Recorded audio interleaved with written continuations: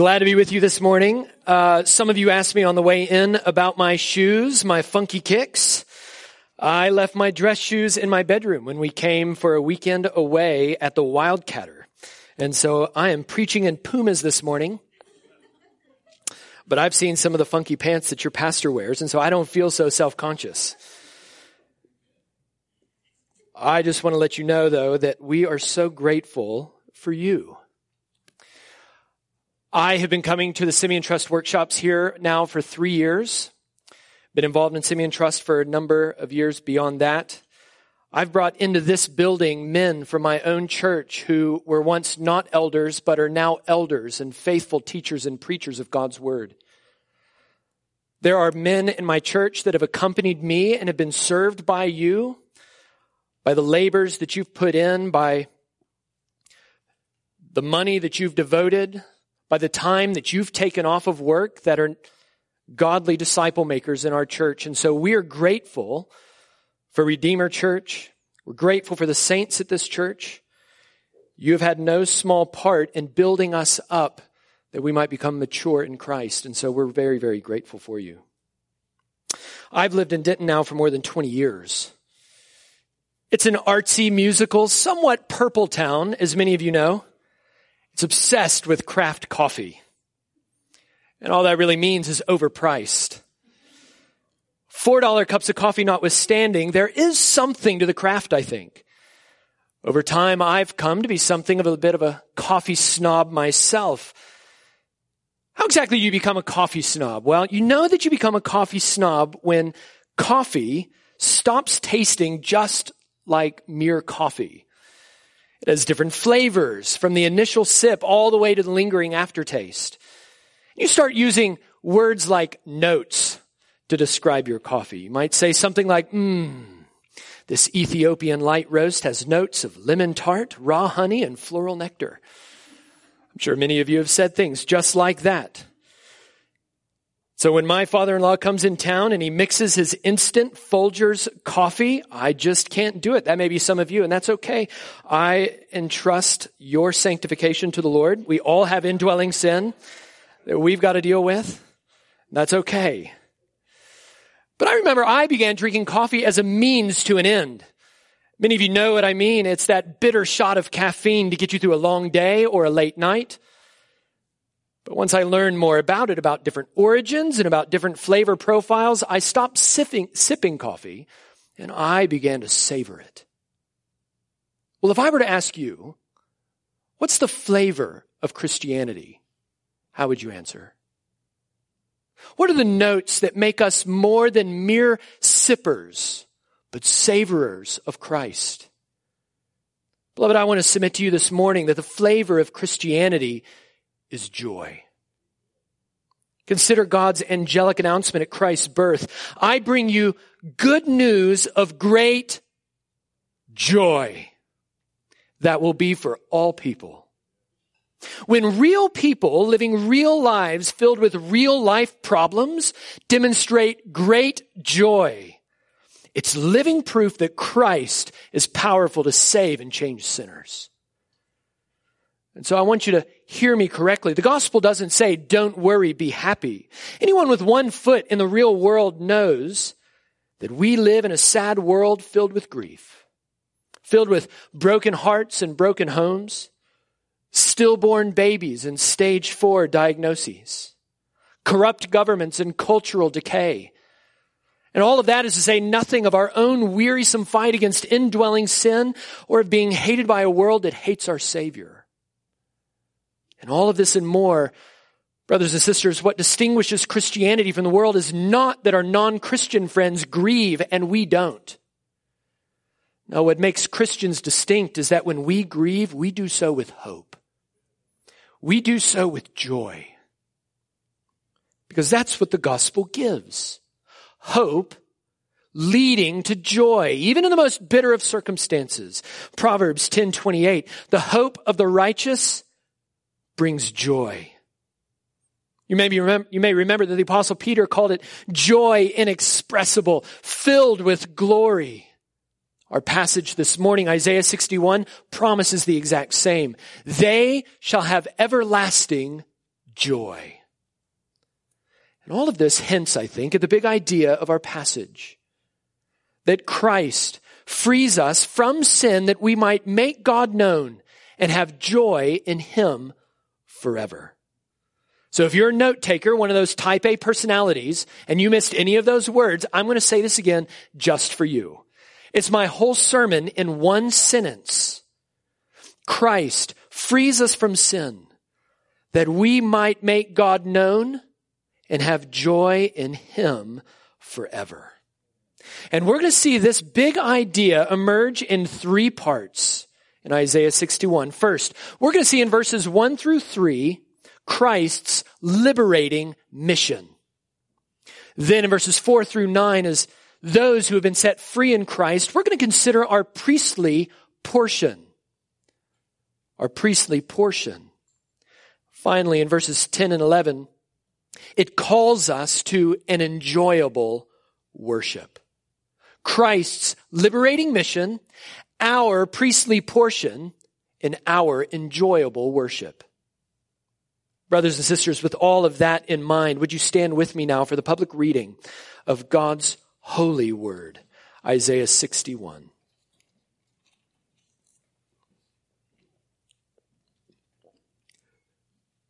The Spirit of the Lord God is upon me, because the Lord has anointed me to bring good news to the poor. He has sent me to bind up the brokenhearted and to proclaim liberty to the captives and the opening of the prison of those who are bound.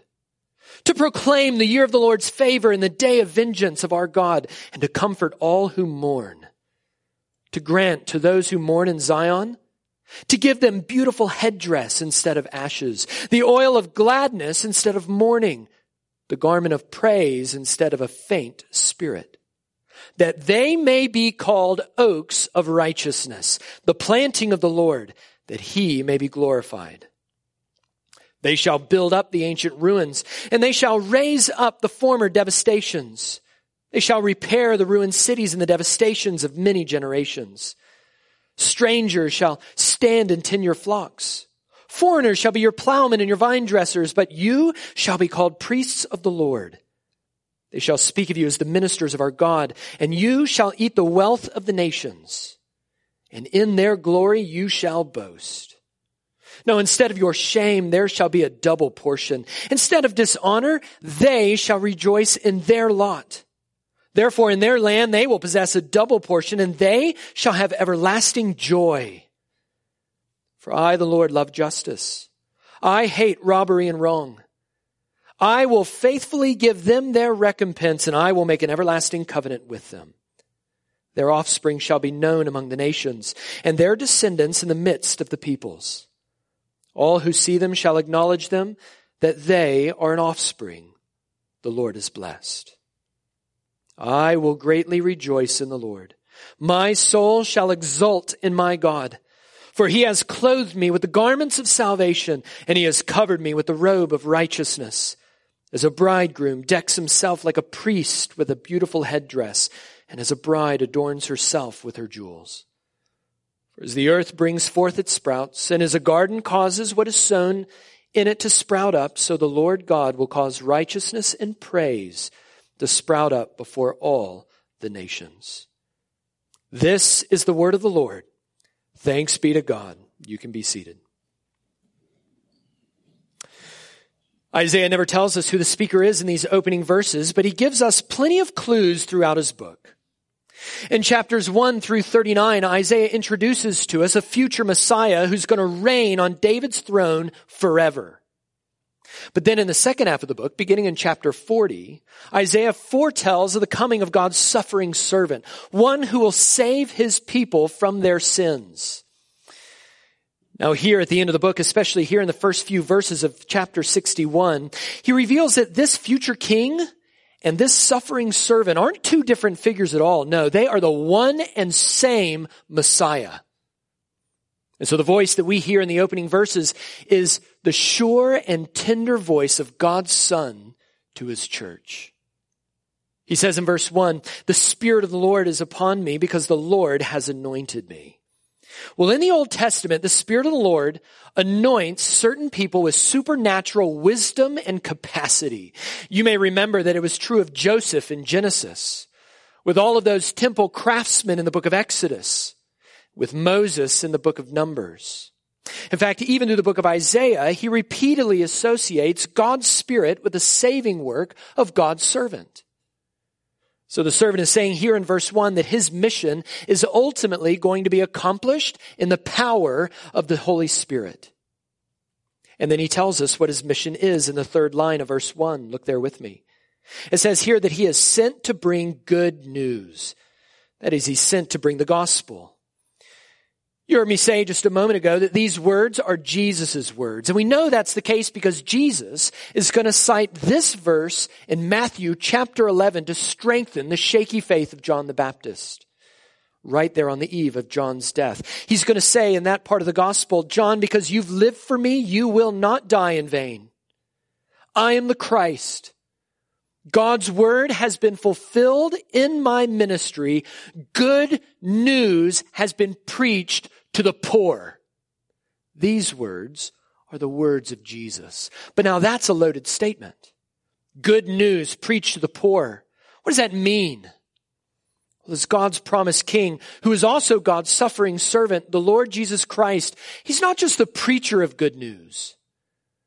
He is the good news. In verse 3, he doesn't just announce good things. He's the one who gives the good things he announces. But ultimately, who is this good news for? Verse 1 tells us that it is good news to the poor. That word poor isn't limited to the financial or the material realm. It speaks of anyone who's distressed for any reason, especially because of sin, and who lack the necessary resources to help themselves. They are the bound captives talked about at the end of verse 1. They're the mourners in verses 2 and 3. You may recall that Jesus preached the same message centuries later. He said, "Blessed are the poor in spirit, for they are the ones who will be comforted." So, beloved, I wonder if you've known this kind of poverty. King David knew this poverty. He knew what it was to be poor. Just listen to his groaning in Psalm 25. He prays, "Turn to me and be gracious to me, for I am lonely and afflicted. The troubles of my heart are enlarged. Bring me out of my distress.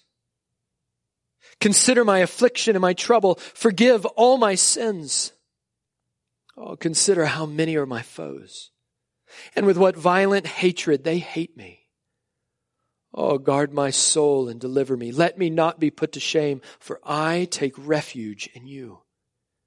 May integrity and uprightness preserve me, for I wait for you." Lonely, afflicted, distressed, troubled, sinful, hated. If anyone in here says, "That's me," then the Lord Jesus Christ says, "Oh, if I got good news for you." And that good news begins to be teased out in the action words at the end of verse 1 and in verses 2 and 3. He says, first of all, that he's sent. Sent to do what? Verse 1, to bind up broken hearts. And at the end of verse 1, to proclaim liberty. He says in verse 2 that he's been sent to proclaim favor and to comfort. And then in verse 3, he has been sent to give gladness. Let's take each one of those one by one. We do ourselves lots of spiritual good just by considering each one of them. First, in verse 1, Christ was sent, he says, to bind up the brokenhearted. That same Hebrew word translated to bind was used by Isaiah all the way back in chapter 1 to describe Israel's unbound, oozing wounds inflicted by their own sin. Likewise, if we want to get a picture of what's being talked about here, the Hebrew word translated brokenhearted is also used elsewhere, for instance in Proverbs 6, to refer to one that is broken beyond repair. So you and I, when we see that he's been sent to bind up the brokenhearted, we might think that what he's talking about is to make sad people unsad. But he means so much more than that. What he means in the picture that's being painted is one who is lying on the ground with gaping wounds bleeding out.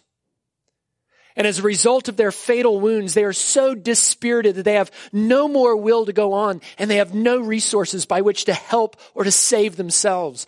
Jesus says, those are the ones, spiritually speaking, for whom I have been sent. Those who cannot help themselves, those who have been left as good as dead because of sin.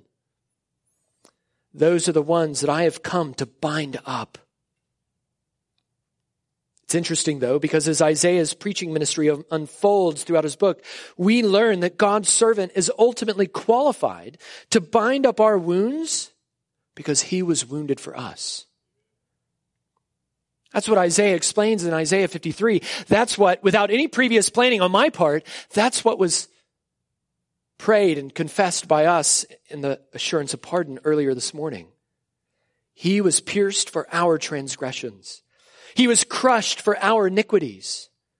Upon him was the chastisement that brought us peace. And with his wounds, we are healed. Brothers and sisters, only a wounded Savior can save and heal wounded sinners. Nothing can ultimately bind our broken hearts but his bloody cross. Well, that atoning work, that work of Christ, is implied in his twofold proclamation at the end of verse 1 and in verse 2. Notice how he was sent, first of all, to proclaim liberty to the captives. He's like a king announcing amnesty to his political prisoners. Jesus' mission is to proclaim pardon for sinners. And that proclamation of liberty in verse 1, well, that helps us make sense of the second proclamation in verse 2. It's there that we see he proclaims the year of the Lord's favor. What does that mean? Well, God's old covenant law to Israel commanded a year of Jubilee. Every 50th year, the nation had to take a whole year off of work. They had to cancel everyone's debts and return all property back to its original owners. The only work that Israel was allowed to do during Jubilee was the work of proclamation. Leviticus 25, for a whole year, they were to proclaim liberty throughout the land. That was their job. They were all preachers for 1 year. And what they were preaching was liberty.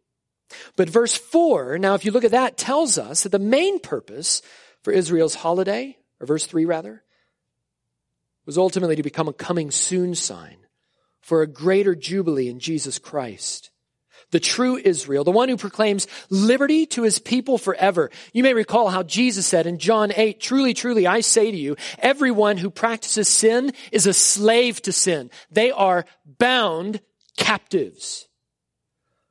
But if the Son sets you free, then you are free indeed. That's liberty to the captives. The Apostle Paul echoed this good news when he wrote, it is for freedom that Christ set us free. And so consider for just a minute Paul's mind-bending logic. Why did Christ set us free? Answer, so we'd be free. I'll let that one keep you up tonight.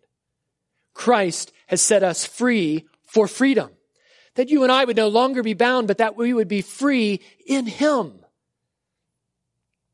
Well, if you're in Christ, you're not only been freed from the penalty of sin. No, brothers and sisters, you have been freed from the very power of sin in your life. It does not own you anymore. It doesn't command you. It doesn't possess you.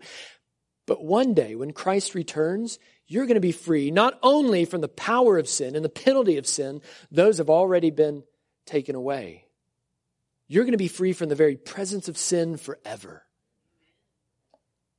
And so for a Christian, for you and I, for the members of Christ's church, Jubilee isn't a once every 50 years holiday. It is our position. It's the most fundamental spiritual reality to those who are in Christ Jesus. Every minute of every day, because we are in Christ and he is our true and better Jubilee. But that's not all he proclaims. He keeps on preaching. Verse 2. Alongside the year of favor, notice what he also proclaims. He proclaims the day of vengeance. What does that mean? Some of you may recall how in the 4th chapter of Luke's gospel, Jesus begins his public ministry by applying Isaiah 61, 1 through 3 to himself. He stands up, he reads the scroll, and then he tells the crowd that in their hearing, Scripture has been fulfilled. What's interesting is that he starts reading to the crowd at the beginning of the chapter, that is in chapter 61, verse 1, but he stops reading at the beginning of verse 2 to proclaim the year of the Lord's favor. Jesus doesn't say anything about proclaiming the day of vengeance. So here's the question. Why the omission? Why did Jesus cut the sermon short? Well, I can assure you that it wasn't because Jesus was embarrassed by God's wrath like many Christians today. No, it's a matter of prophetic perspective. Because in verses 1 and 2, Isaiah saw Christ's whole mission at once, liberty and vengeance side by side. But Jesus knew that his mission would ultimately come in 2 phases, liberty, then vengeance. In phase 1, he proclaims the year of the Lord's favor. He frees his people from slavery to sin by his perfect life, his atoning death, his victorious resurrection, his crowning ascension, and his enduring intercession by which he is able to save us to the uttermost. Phase 1, brothers and sisters, phase 1 is not ultimately about divine vengeance. It's about divine patience, leading to repentance. But phase 2 is coming soon with the return of the King. And that day will not only be a day of great comfort to afflicted saints, but it will be a holy terror to those who reject Christ and his gospel. So says the Apostle Paul, 2 Thessalonians 1, that when the Lord Jesus Christ is revealed from heaven with his mighty angels in flaming fire, inflicting vengeance on those who do not know God and on those who do not obey the gospel of our Lord Jesus Christ. If you're here and you're not a Christian, what do you make of that? Have you considered that if you refuse Christ, that he is good to inflict his vengeance on you? Consider also that the day of vengeance, that day has not yet come. Phase 2 is not yet here. He has given you yet another day and another breath. And he was kind, perhaps, in God's providence to bring you here this morning so that you might hear, maybe for the 100th time, maybe for the 1,000th time, that Jesus Christ is good news for sinners like you. Friend, when you consider these things, what holds you back then from throwing yourself on the mercy of Christ? He is speaking to you even now from his word. Oh, when you hear him speak, do not harden your heart as Israel did. Obey the gospel. Turn to Christ in faith and be saved. And consider how the good news in verse 3 can be true of you this morning. That Christ takes impoverished sinners and he makes them enriched sons and daughters of the Most High God. Go ahead and scan that, would you? Scan verse 3. Take note of the repeated phrase instead of. Instead of. He repeats it. Beauty instead of ashes. Gladness instead of mourning. Praise instead of despair and weariness. That all of those who were once brokenhearted and burned out, he says, will be called oaks of righteousness, the planting of the Lord. What is a mighty oak an image of? If it's not an image of vitality and stability and permanence and abundance. Some of you have oak trees in your yard. You know exactly what I'm talking about. It's saying this is the kind of life that Christ imparts to his people. That Christ in me changes me into an oak of righteousness. J.C. Ryle said this about the stability of a Christian. He said Christ would have his people show that his grace is not a mere hothouse plant, which can only thrive under shelter, but a strong, hardy thing, which can flourish in every relation of life. Beloved, how can you grow these kinds of oaky roots so that when winds and storms come in your life, you stand firm? Like that man in Psalm 1 who's like a tree planted by streams of water. Beloved, be rooted in 3 ways. First, root yourself in Christ alone. This kind of strength, a strength that endures, a strength that perseveres in this life into the next, doesn't come ultimately in your own wisdom, in your own strength, in your own resources. It comes from the risen and reigning Jesus Christ by the Holy Spirit. And so, brothers and sisters, you need to root yourself in Christ as a vine would root itself in a branch. Does that sound familiar? It's John 15. I am the vine, Jesus says. You are the branches. Your life comes from me. Your fruitfulness comes from me. And so in all of those moments when you're tempted to turn in on yourself, to rely on your own wisdom and your own strength and your own resources, stop in your tracks and turn and rest and abide in Christ. Secondly, root yourself in God's word. Just as I know you in this church do, sow it into your heart by reading it, singing it, praying it, and hearing it preached. Third, root yourself in the church. The Bible teaches us that the word ministry of local churches is how God matures his people into the fullness of Christ so that you and I would not be tossed around like waves or carried about by every wind of doctrine, by human cunning or craftiness and deceitful schemes, Ephesians 4. Fourth, root yourself in future hope. Remind yourselves and remind one another every day that this world is not your home. You are citizens of a kingdom that can't be shaken. See your trials in this life not ultimately as God forgetting you, but as God fitting you for heaven by helping you to become more and more like Christ and to delight in the things today that you're going to be delighting in 4 trillion years from now. Finally, beloved, root yourself in the promises of verses 4 through 9. So we just considered Christ's liberating mission in verses 1 through 3. But now, beginning in verse 4 all the way through verse 9, we want to zoom in on our priestly portion. Look at how verse 4 teases out the theme of transformation from verse 3.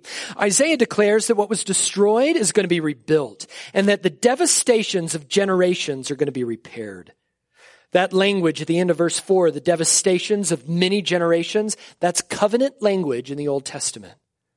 Some of you may remember that if Israel broke their covenant with God, God promised in Exodus 34 to punish the children and their children for the sin of their parents to the 3rd and the 4th generation. And that's exactly what he did, ultimately sending them out of the promised land and into exile. That's the whole reason that he sent prophets like Isaiah to preach the good news to them, that they might repent of their sin and return to God. But they refused. Well, Isaiah sees a vision of verse 4 of Jerusalem as a kind of pile of rubble. All of God's covenant curses have come true. But there's going to be a day when God will create for himself a new city. That's what we see here. A new and better Jerusalem. When the curses will be exhausted in Christ. Only his new Jerusalem won't be geographical. It'll be spiritual. It won't be populated ultimately by one nation, but look at verse 5. It's going to be populated by all nations. Longtime enemies of God's people will become co-laborers and friends in the Lord. In the Apostle Paul's words in Ephesians 2, those who were once far off will be brought near by the blood of Christ. Verse 5 shows us the remarkable power of the gospel. What does the gospel do? It beats murderous swords into fruitful plowshares. It transforms ravenous wolves into tender shepherds. And it turns bitter foes into fellow farmers in God's field. So why are all these strangers and foreigners ultimately coming in God's city? What's bringing them in? Well, we see in verse 6 that God has given the entire city a priestly ministry. In the Bible, priests are mediators. They're mediators that represent God to man, and they represent man to God. In one direction, priests speak to God on behalf of the world. In the other direction, they speak to the world on behalf of God. Well, God's royal priesthood, as Peter calls us, is committed then to prayer and to proclamation. We pray for the nations and we preach to the nations. And the nations then bring in their wealth, that is converts born to God. But it gets even better. Look at verse 7. God's people are not only given a priestly ministry, but they're also given a great inheritance. Notice the instead of language again, just like we saw in verse 3. Instead of shame and dishonor, well, now there's honor. Instead of dispossession, this kingdom of priests will possess a double portion. In the Old Testament, a double portion was always the inheritance of the firstborn. It's interesting then that the Bible would later refer to Jesus Christ as the firstborn of creation. You realize that's not creation language, as if there was ever a time where the Son of God was not. It's kingdom language. That is declared to be God's Son, the rightful heir. Jesus is heir then, Hebrews 1, heir of all things. As the firstborn, he gets the double portion. Only here's where it gets really good. Really good for you and me. The Bible also teaches, Romans 8, that you and I are co-heirs with Christ. His double portion is our portion. What belongs to him is given to us because we are in him. And so, is it any wonder then that this double portion in Christ, at the end of 7, this is all the good stuff. Is it any wonder then that they shall have everlasting joy? Everlasting joy from a double portion inheritance. Having been united to Christ and sharing in his priestly ministry whereby the nations bring their wealth into the church of converts born to God. And all of this joy, as we see in verses 8 and 9, are ultimately rooted in knowing and enjoying and glorifying God. It's knowing who he is. God's going to tell us who he is in verse 8. Verse 8 actually is notoriously difficult to translate.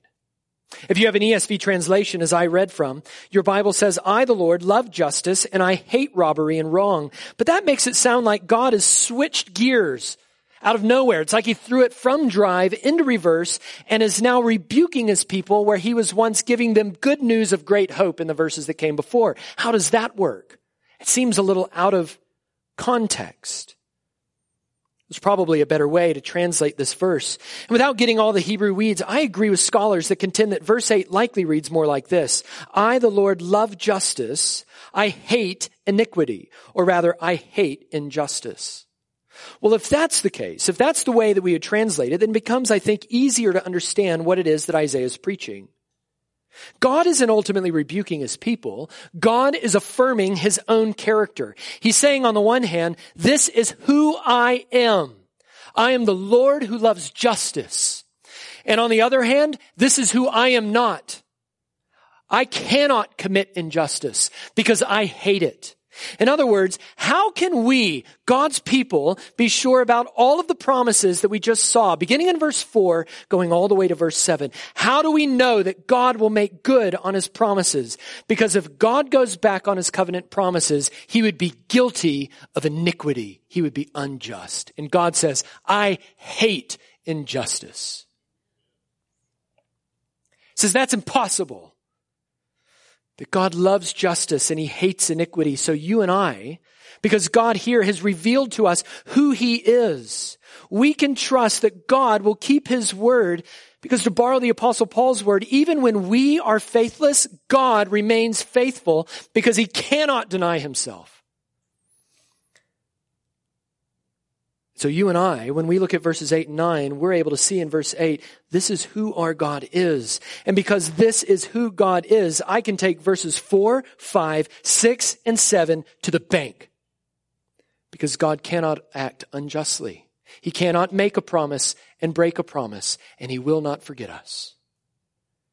And then in verse 9, we see God's faithfulness playing out in two ways. First, Israel is going to have many spiritual offspring, but then second, Israel's offspring is going to be known among the nations.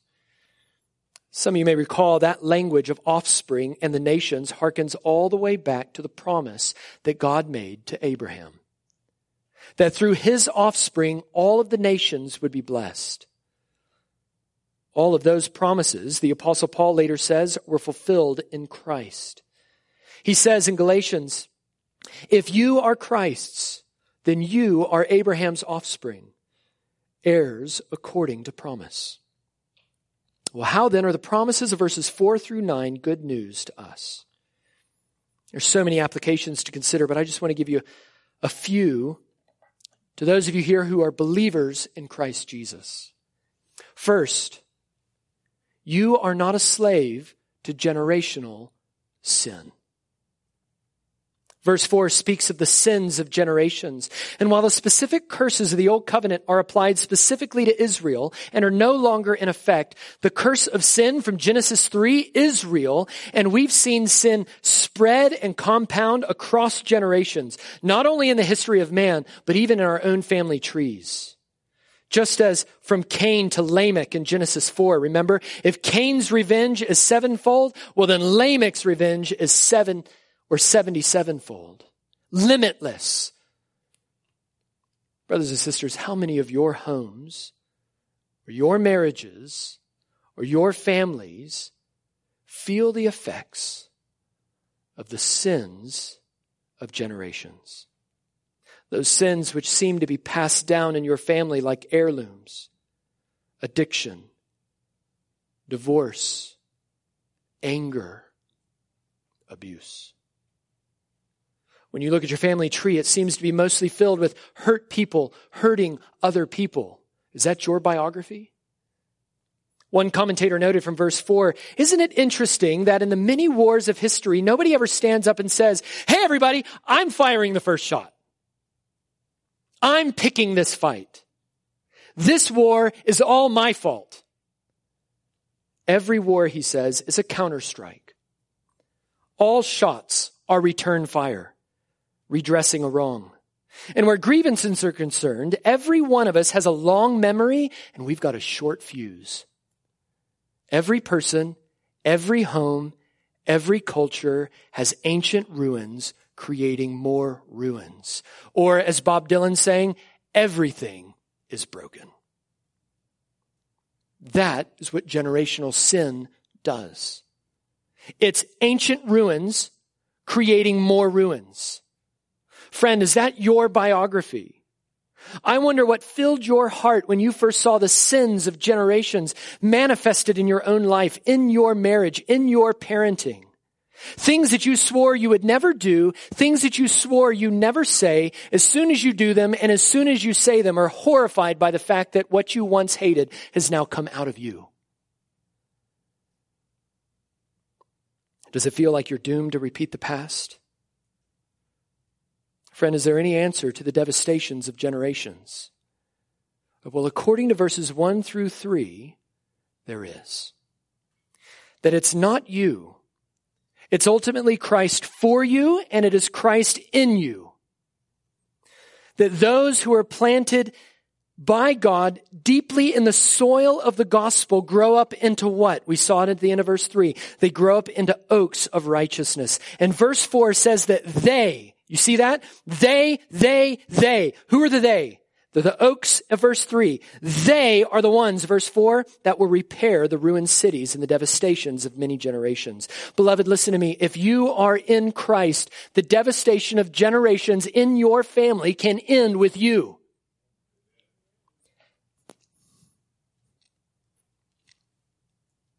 Christ has proclaimed liberty and freedom over you. And if Christ has set you free, then you are free indeed. Remember that you are an object of divine love and care. You're the planting of the Lord, that he might glorify himself in you. You have been freed not only from the penalty of sin, you have been freed from the very power of sin. You are not a slave anymore. You can choose otherwise. you can do differently. Not because you're so great, because the power of Christ in you is so great. Do you believe that? You are not a slave to the sins of generations. Second, brothers and sisters, share your testimonies often. I was so pleased to see women's testimony night. You're just like making my sermon for me. Share your testimonies often. Consider how many among you once hated God, rejected the gospel, scoffed at the church.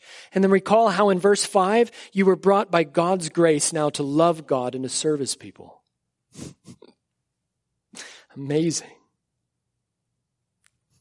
How some of you once glorified sin and Satan in your music and now helped the church sing hymns and psalms and spiritual songs to one another.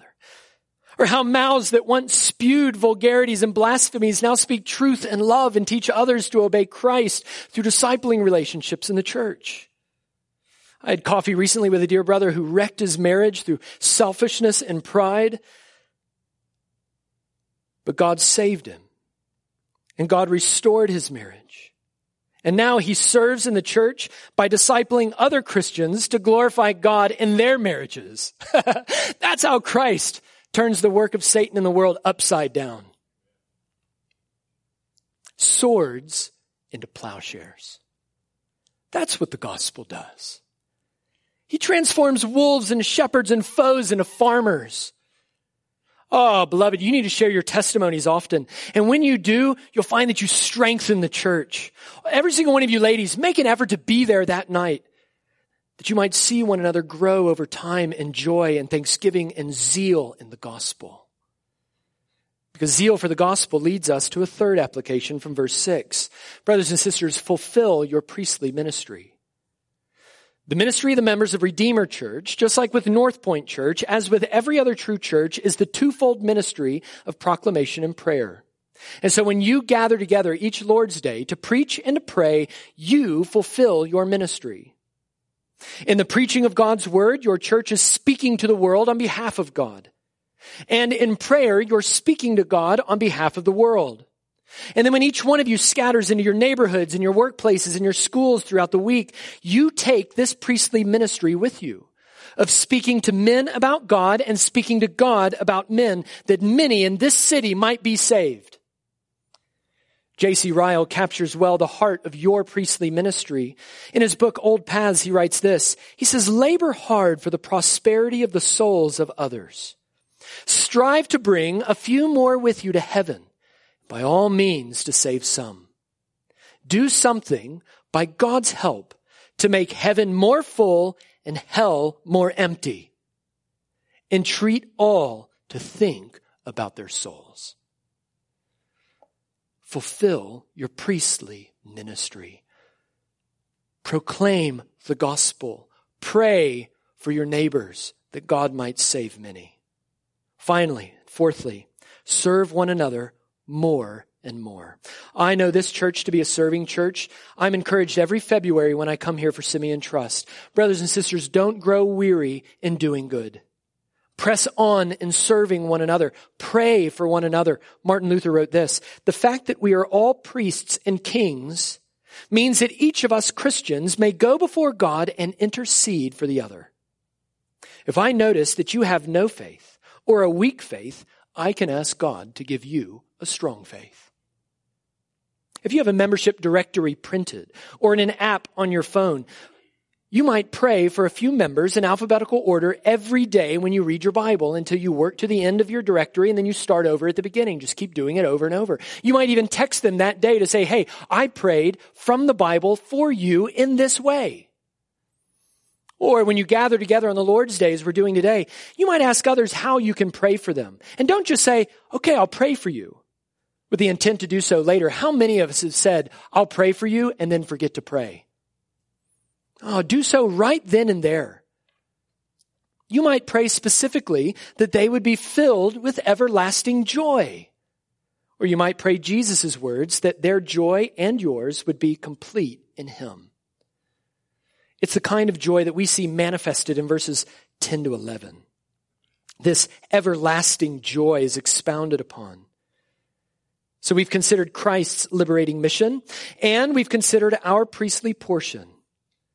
But now, brothers and sisters, let's finish up with a consideration of our enjoyable worship. If verses 1 through 3 were the words of our Savior, then verse 10 is our response to his good news. I will greatly rejoice in the Lord, and my soul shall exult in my God. Isaiah's words here are our words. They're the words of once poor sinners in formerly burned out city who have been made by God's grace into a beautiful priestly city. Look at how Isaiah describes our beauty in verse 10, that we are clothed with righteous garments. Those whose sins were as scarlet, as we see at the beginning of the book of Isaiah, are now, quote, the city of righteousness. That's what God promised to do in the opening chapter of Isaiah.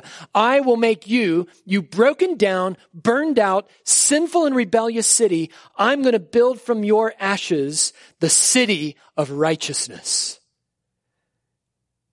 Here Isaiah sees a vision of the future where by the very power and work of Christ, God's word has come true. He sees a city that is clothed with a robe of righteousness. Only this righteousness isn't ultimately a righteousness that comes from us. We see that in verse 11. It is a righteousness that comes from God. All that language, that agricultural language, it implies that there's something that has come from outside or beyond the earth to make it do what it does.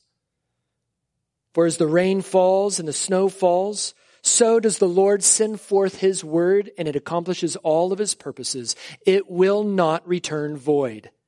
That's the idea here. That it is the Lord God who brings about this righteousness. It's the Lord God that produces this praise. It's all a gift from him to us by faith in Christ. It's the righteousness of God through faith in Jesus Christ for all who believe, the Apostle Paul wrote. And if perfect righteousness then comes from Christ, then beloved, so does our joy. In verse 11, God will cause praise to sprout up before the nations. Do you remember what Jesus said? Why he wanted us to abide in him?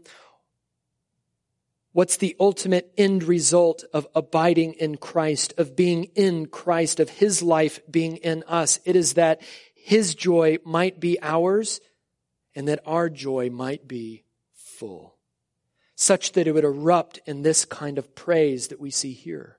So, brothers and sisters, what then is the flavor of Christianity if it's not joy? We've seen that it's not just a feeling. That this joy, this everlasting joy, even when we don't feel it, is not ultimately a subjective thing. It is an objective reality rooted in Christ Jesus, and you are in him. So whether you feel joy or not, Christ is your joy, and that joy, because it is ultimately rooted in the Lord Jesus Christ, that joy is indestructible. And though it may appear, for the various challenges and difficulties of this life, that your joy can be robbed for a momentary time, it can never be completely taken away because it's ultimately in Christ. I pray that the Holy Spirit fills you with this joy. Even now as we've considered Isaiah 61 of how Christ has freed us from sin that we might make God known and here have joy in him forever. Well, brothers and sisters, I can't land the plane any better than Puritan Thomas Brooks. Listen to what he says about joy, and I wonder if you might be able to relate to it. He wrote, "The joy of the saints in heaven shall be a lasting joy, an uninterrupted joy. But here, that is in this life, here, their joy is quickly turned into sorrow. Their singing into sighing, their dancing into mourning." He says, our joy here is like the farmer's joy in harvest, which is soon over, and then we must sow again in tears before we can reap in joy. Surely there is no believer but finds that sometimes sin interrupts his joy. Sometimes, he says, Satan disturbs our joy. Sometimes afflictions and sometimes desertions eclipse our joy. Sometimes the cares of the world and sometimes the snares of the world and sometimes the fears of the world mar our joy. Sometimes great crosses, sometimes near losses, and sometimes unexpected changes turn a Christian's harping into mourning and his organ into the voice of those that weep. Surely there is hardly one day in the year, yea, I had said 1 hour in the day wherein something or other does not fall in to interrupt a Christian's joy. Can you relate to that? But now in heaven, he says, the joy of the saints shall be constant. There shall be nothing to fall in or to disturb or to interrupt their joy. In heaven, there will be no more sin to take away your joy, nor no devil to take away your joy, nor no man to take away your joy. The joy of the saints in heaven is never ebbing, but always flowing to all contentment. The joys of heaven, he says, never fade, never wither, never die, nor never are lessened or interrupted. And so, oh, beloved, when your hearts are sad and sorrowful, oh, think of these everlasting joys that you will have in heaven. Isn't that amazing? Let's pray to that end.